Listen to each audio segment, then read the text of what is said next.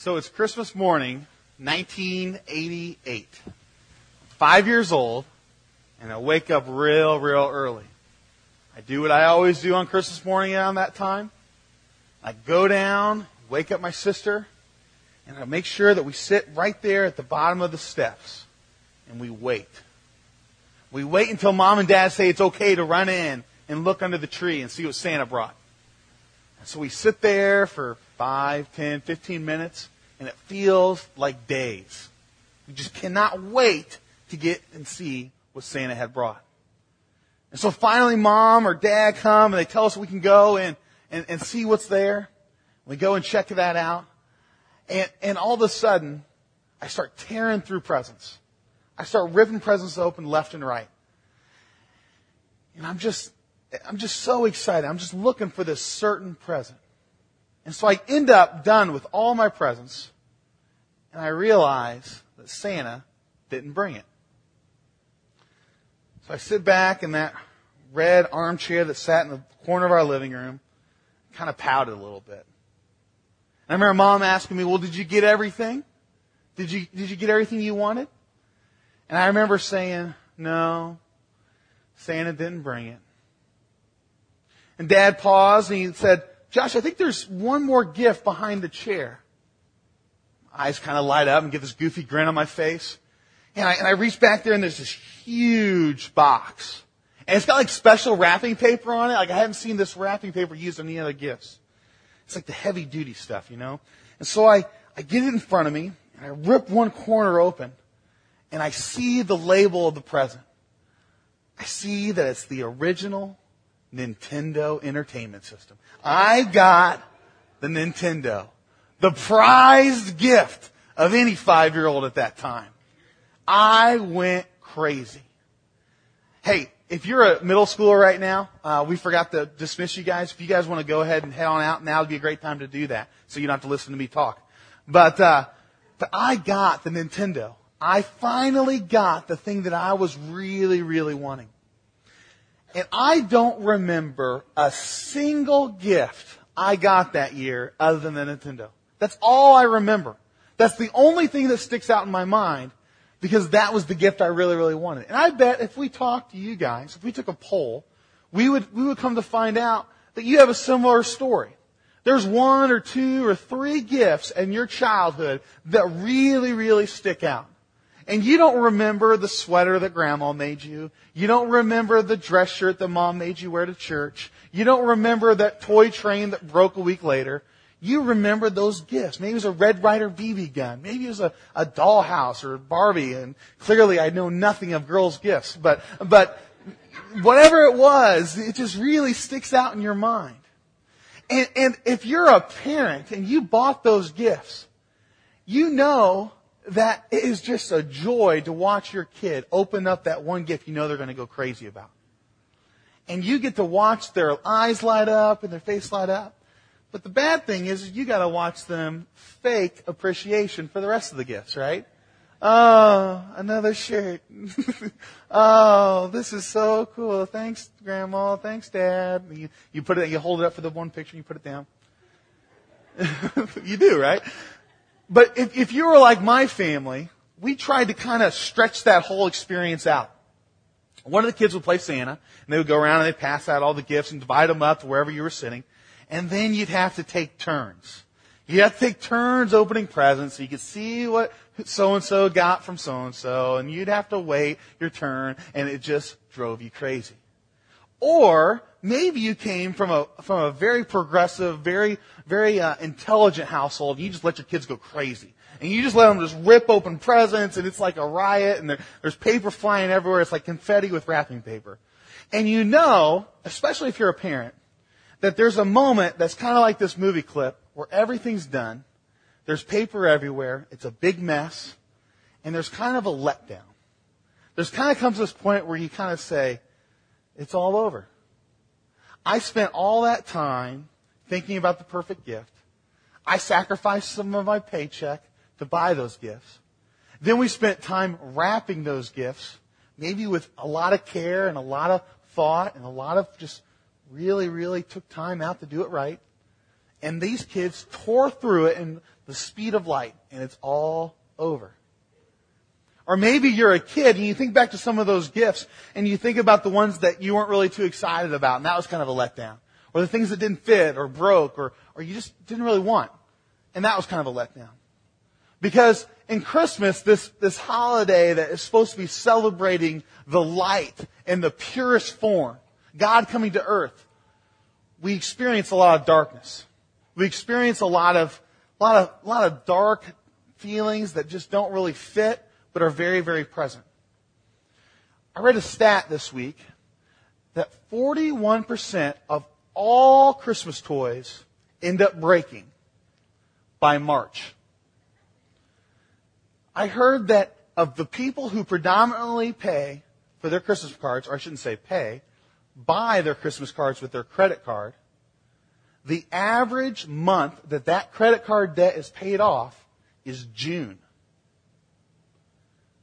When divorce lawyers were asked what is their busiest time of year, they overwhelmingly said January.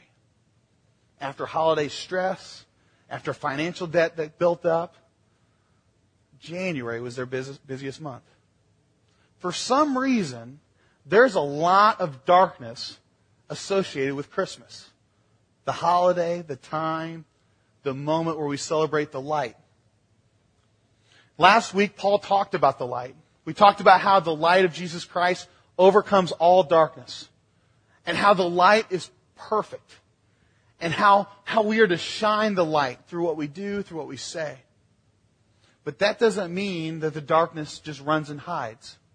The darkness is still very much there. And so some way, and somehow, in some fashion, we've gotten ourselves at Christmas, instead of focusing on God coming to earth to be this ultimate example, to be this ultimate saving grace, to lead us, to show us everything that we're supposed to do, to celebrating that, to celebrating a holiday that focuses mainly on a heavyset fellow with a beard whose hobbies include running sweatshops and home invasion. And so somewhere, I love that line, so somewhere we've kind of lost our way. Somewhere in the midst of this, we've gotten confused. Now, at this point, it's really easy to start pointing fingers and blaming or saying that we have to get completely on one side or completely on another. I'm not saying that. I think there's room for some blending. It's not an either or scenario. Maybe it's a both and. I'm not saying that Santa's bad or that presents are bad or holiday parties are bad. I'm not saying that at all. What I'm saying is that maybe if we get to a point where we're buying one more gift, yet going into financial crisis or credit card debt, maybe that's a bad idea. Maybe that's not celebrating the light. Or maybe if we get to a point where our schedules are so busy around Christmas that we dread going to another holiday party with friends and family, maybe that's bad. Or maybe if we're cutting time short with one family or one group of friends to go spend time with another, that doesn't seem to line up either. And so maybe we need to just start to tell ourselves the presents, the parties, these aren't bad things. These are good things. But if we allow ourselves to be consumed by them, then we're definitely living in some darkness. And we're definitely living in a situation that's not healthy, nor is it following Christ in a lot of ways. So how do we get to a point where we're able to walk along this line? How are we able to come to an idea where we're able to kind of figure it out together? And apparently my notes are in the wrong order. Okay, here we go. So we have this whole scenario. We're kind of caught in between.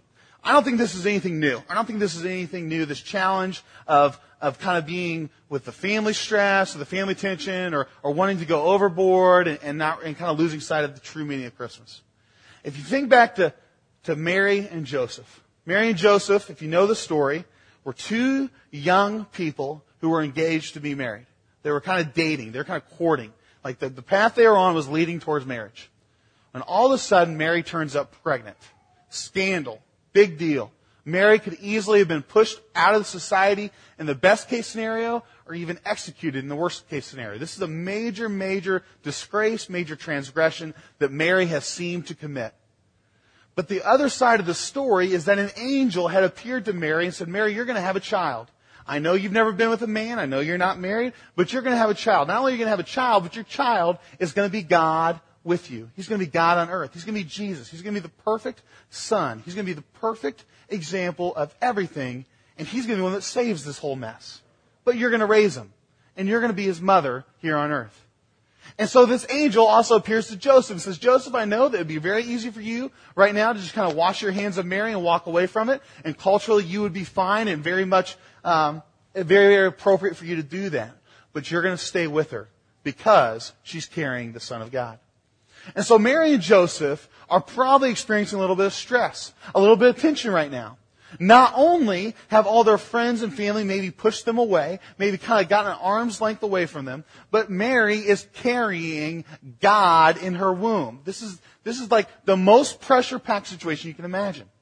And so the pregnancy goes on, and about 8 months, 9 months in, Joseph comes to Mary and says, Dear, we're going to take a road trip.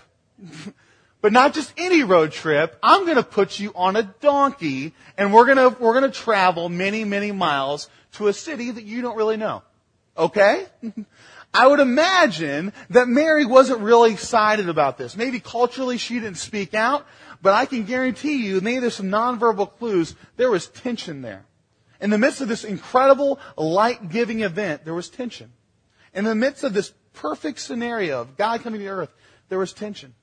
You see them coming into Bethlehem, and maybe Joseph leading Mary's donkey along and knocking on doors, asking for a place to sleep. Joseph walks in, is in there for a while, walks back out dejected, frustrated, tells Mary there's no room, and you feel the tension building and building. Maybe eventually they come to a place where the guy says, hey, you can go out back. I got a little cave lean-to thing where you can hang out with the animals. There's straw and manure and various items of the sort, but you can hang out there. And you can imagine the conversation that happened between Joseph and Mary at this point. Well, honey, we do have a place to stay, but it's in the barn. And so this whole thing is going on. And so we see this tension already building. We see kind of this process starting to kind of come to a head. And it finally reaches the point where Jesus is born. Jesus comes into this world. Shepherds show up. There's incredible fanfare, angels, all this great stuff. And of course, moms, you can tell us, after the birth, it's pretty much cake from there, right? It's just like smooth sailing, no problems, no fussy babies, no colic, none of that, right? It's easy. Well, of course not. It's never easy. It's not an easy process. And Mary, a young, poor peasant girl who's been pushed aside by her culture, is doing this essentially on her own. She's raising God on her own. That's where we're picking up the story. If you got a Bible, open up to Matthew chapter 2.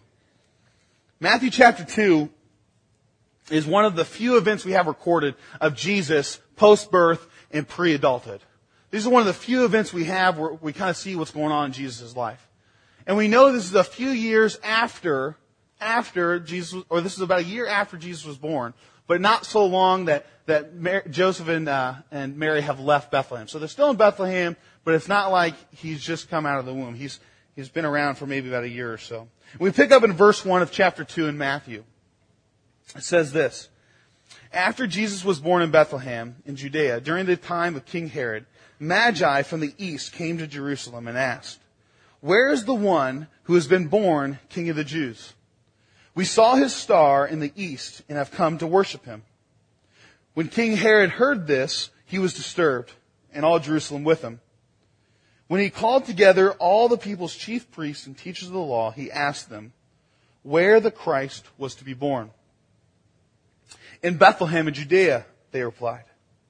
So we have this scene. We have these three, well, not necessarily three. You could tell, you'd be really fun at holiday parties and tell them that we don't know if there's three. You'd be a riot and just tell people how wrong they are for singing Three Wise Men. We have these Magi show up, okay? We have these Magi show up, these wise men from the east, probably Babylon, think modern day Iraq.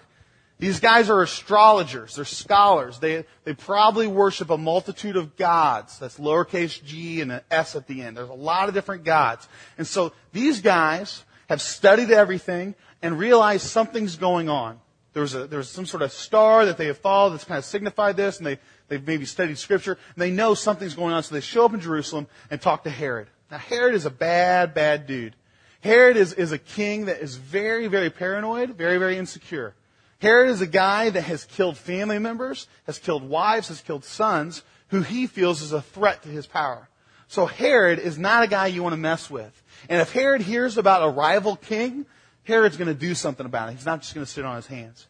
So all this is going on. The Magi show up and they go to see Jesus. And so they go out, and we'll pick up the story in verse 9. Chapter 2, verse 9. After they had heard the king, they went on their way. And the star they had seen in the east went ahead of them until it stopped over the place where the child was. When they saw the star, they were overjoyed. On coming to the house, they saw the child with his mother Mary, and they bowed down and worshipped him. Then they opened their treasures and presented him with gifts of gold, and of incense, and of myrrh. And having been warned in a dream not to go back to Herod, they returned to their country by another route. So these Magi show up. They find Mary. We don't know where Joseph's at. Joseph was older than Mary. Maybe he's not even in the picture anymore. Maybe he's passed on, or maybe he's just not currently there. But Mary and Jesus are there, and the Magi show up and they present gifts. They present gifts and they bow down and worship. They react to what they believe who Jesus is. They believe Jesus is the king, and so they act appropriately. And most times when you hear sermons, they talk about the gifts. When they're talking about the Magi at Christmas time, we're going to talk about the gifts. We talk about gold, we talk about myrrh, and we talk about incense.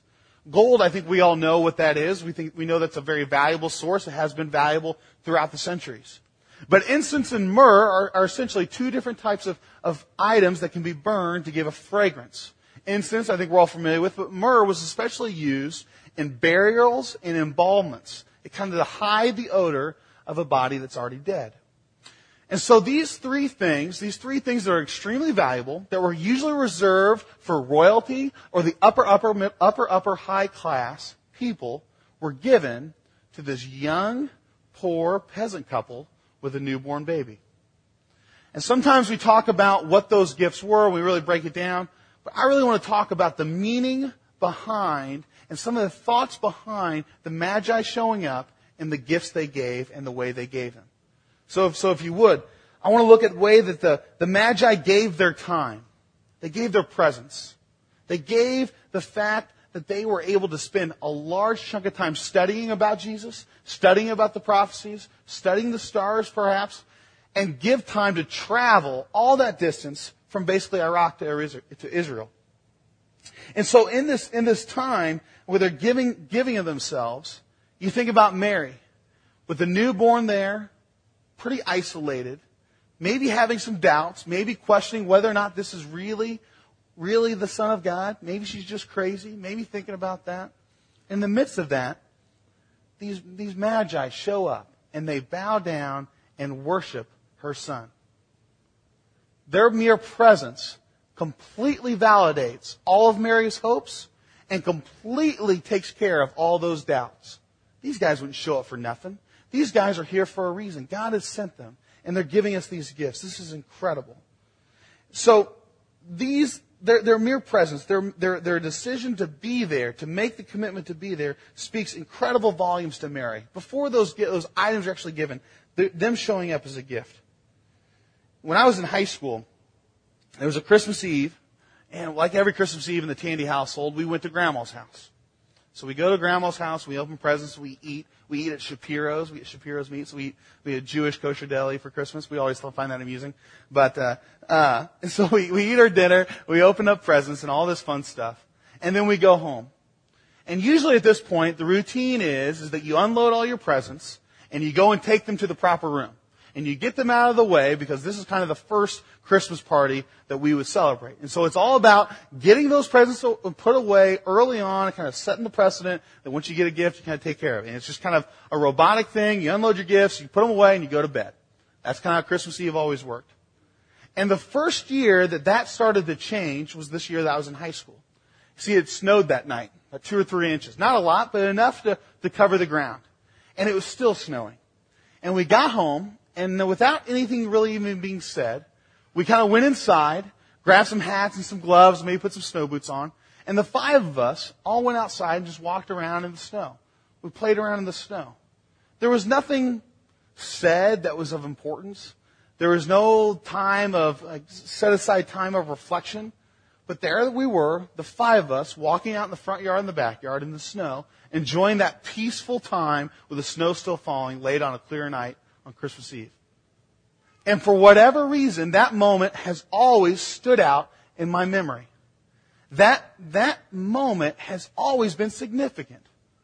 Because in the midst of the Christmas hectic nature of the season, we as a family decided that we are going to give time and not just be physically present, but be emotionally and mentally present in a situation. We said we're going to do this and we're going to put everything else on hold. Because Christmas is a built-in time to stop and reflect on the light. To stop and reflect on what is light-giving in your life. To stop and reflect and think about, where is Jesus in my life? Where have I allowed Him in? And maybe where should I allow Him in that He's not? So Christmas is a time to stop. And giving the gift of time, giving the gift of presence can be more important than something that you bought at the mall. The Magi also did something else. They gave generously. They showed up with very, very expensive gifts. In the eyes of the world, Jesus had done nothing as of yet to earn anything. He hadn't performed any miracles. He hasn't given any teaching. He hasn't challenged any status quo. He hasn't started any kind of movement. Jesus is a baby. He has done literally nothing to garner any kind of gift or praise. He was born. That's all He's done. Yet these wise men, these magi, show up and give gifts generously, not expecting anything in return. They show up. They bow down in reverence, they give gifts, and according to Scripture, they leave, and we never read about them again in the Bible.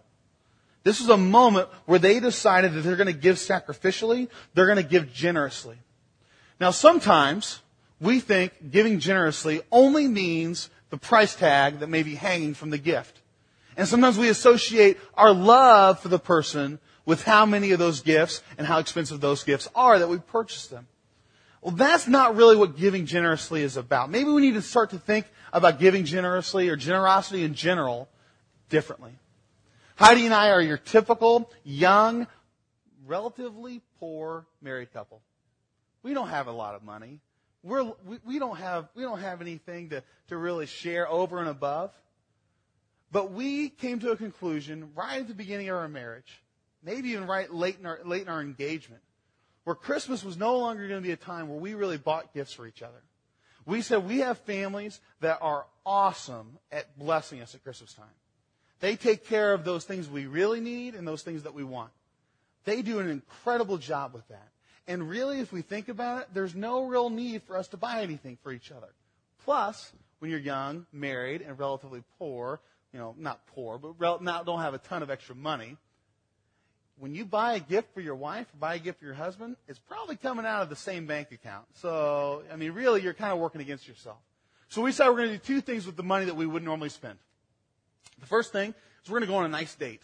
We're going to go to a restaurant that we don't normally go to, a restaurant that we think is a little bit out of our league. So we go to Applebee's, and just kidding. No, so we go on a nice dinner, and 2 for $20 or whatever that is, So we go on a nice dinner, and we spend time together. We usually try to plan that out before the Christmas season really kicks in. Before the hectic nature of everything really starts, we set aside a night where we can go and eat at a restaurant that we have no business being at, where we can go and sit and just enjoy ourselves for one night and just reflect on the year and talk about Christmas and just talk about what's going on and just enjoy each other. So we give each other that gift of time. But the second thing that we do, and maybe this is something that you could work in, and remember that we're working with a very small amount of money, is that we give something away. And I hesitate about telling you this because I want to elevate us, so remember that it's a small amount of money. But we give some money away to some friends of ours, because we have several friends who are in ministry vocationally. And they're doing ministry, whether it's mission work or a church plant, solely on the support of individuals and organizations. And so they need money to live. And so we take that half of what we would spend on each other, and we give that away to them. No questions asked, nothing of the sort, nothing in return. The second example of giving generously happened Friday night. Friday night, we kind of ended a challenge with our high schools, our high school students. Our high school students, I challenged them to buy one less gift. I said, buy one less gift. And I thought, well, I didn't think, T-Rock had a nice little add-on to that. Challenge your parents to buy you one less gift. And then take that money, ask your parents for the money, or take the money you would have spent on something else, and let's put it in a pot. And we'll take that money that's in the pot, and we'll go buy presents for Christmas at the Creek, which is what the tree out here is for, where the presents are being collected. And maybe your family has done that. Maybe your family went together and went and bought stuff. That's great. Maybe your family's going to go and serve one of the opportunities that's in the worship program. That's great. Don't feel like I'm adding things on here. Don't feel like I'm raising the bar of expectation. If you're already serving, that counts. You're fine. But one of the things we do with our high school students is we challenge them with that. And so we just kind of told ourselves, we'll see what happens. Well, the first week, no money came in. And the second week, no money came in. I'm getting a little nervous. So I sent out an email. I said, all right, guys, literally put your money where your mouth is. Let's do this. We're not going to go hang out if we're not going to buy gifts. Okay? So if you want to go hang out and have fun and all that, we got to actually buy gifts for some kids that need them. And so they kicked in, and they kicked in big. Friday night, we went to Walmart, 2 carts, $150, and we went in and bought gifts. And it was a lot of fun. We didn't, fill the carts full. We didn't do anything crazy, but we were able to buy some gifts for some kids. And if you came in this morning and were wondering why gifts were hanging on the tree, that's because we thought the tree needed some ornaments. So we put some ornaments on the tree Friday night. But that was another example of high school students giving something, giving sacrificially, giving up something. So maybe for you, this Christmas season, you need to think about, how can I give generously? How can I give the light by giving without asking for anything in return, without expecting anything in return? How can I give generously in that way? The third way that the Magi kind of give and kind of challenge us, I think, to give differently is they gave encouragement. They give a lot of encouragement. Like I said, Mary, young, peasant, poor girl, raising a child probably without the support of friends and family. Raising a child on its own, that'd be hard enough. And not only that, this child is the Son of God. And so there's all this built-up pressure. And these men with these incredible gifts show up right in the midst of maybe something that's pretty difficult, raising a child. Right in the midst of all those doubts that are probably creeping in at this point. Right as things are getting really hard, these guys show up and they just give encouragement. They say, your son is the Son of God. He is the King of the Jews. And we're going to worship him. Maybe for you, Christmas time is very, very stressful. Going to so-and-so's house for Christmas is something that's full of anxiety. You know that as soon as you walk in the door, there are going to be conversations that are very, very negative in nature. Perhaps there's going to be conversations comparing how you raise your kids as opposed to how they raise their kids. Maybe there'll be some passive-aggressive comments that are never really dealt with, but are put out there just to fester, and they build and build and build. And every year you leave that party saying, I never want to go to another Christmas party like that again. I never want to deal with that again. I'm never going to let so-and-so talk to me that again. So you come back the next year with your fists up, your claws out, ready to fight. You come into that situation extremely, extremely defensive. And you're ready to defend whatever. And you'll do whatever it takes to do that. Maybe we need to change that attitude. Maybe we need to recognize that attitude is fighting darkness with darkness. Maybe we need to realize that we need to take a posture of giving light, of shining light, of living out the gospel, maybe in cleaning off the table and doing the dishes.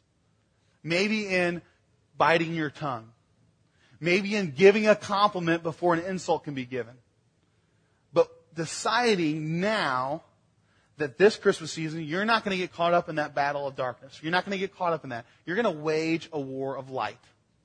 You're going to approach it from that position. So if Christmas is a time to do that, if Christmas is a time where you can step in and do that, maybe we need to remember some of those cultural things about Christmas that kind of enforce this. If you have been threatened by your parents growing up when you're a little kid by the naughty list, if you've been threatened by your parents that you're not going to get any presents because you're going to be on the naughty list, would you raise your hand just so we see this? If your mom or dad has ever said to you, you better be good or Santa won't bring any presents or I won't get you any presents. We know as adults that those are just empty threats, right? Like we know that all like the naughty list isn't really going to happen. Like mom's always going to make sure it's even. Like that's not really how it works, right? We know that the naughty nice list is just a fabrication of parents who are exhausted and tired in the months of October and November and want to get their kids to behave. Like, that's fine, keep doing that, whatever. But we know, we can recognize that that's what it is. And I think sometimes we approach Christmas, we approach our faith thinking in terms of a naughty and nice list. We think about it, I have to be in good with God to really reap the benefits of being close to Him, to reap the benefits of having grace and forgiveness, to reap that closeness, that intimacy, that love that He so freely gives. We think that we have to do something to get to that point. At Christmas time, maybe it comes out in this.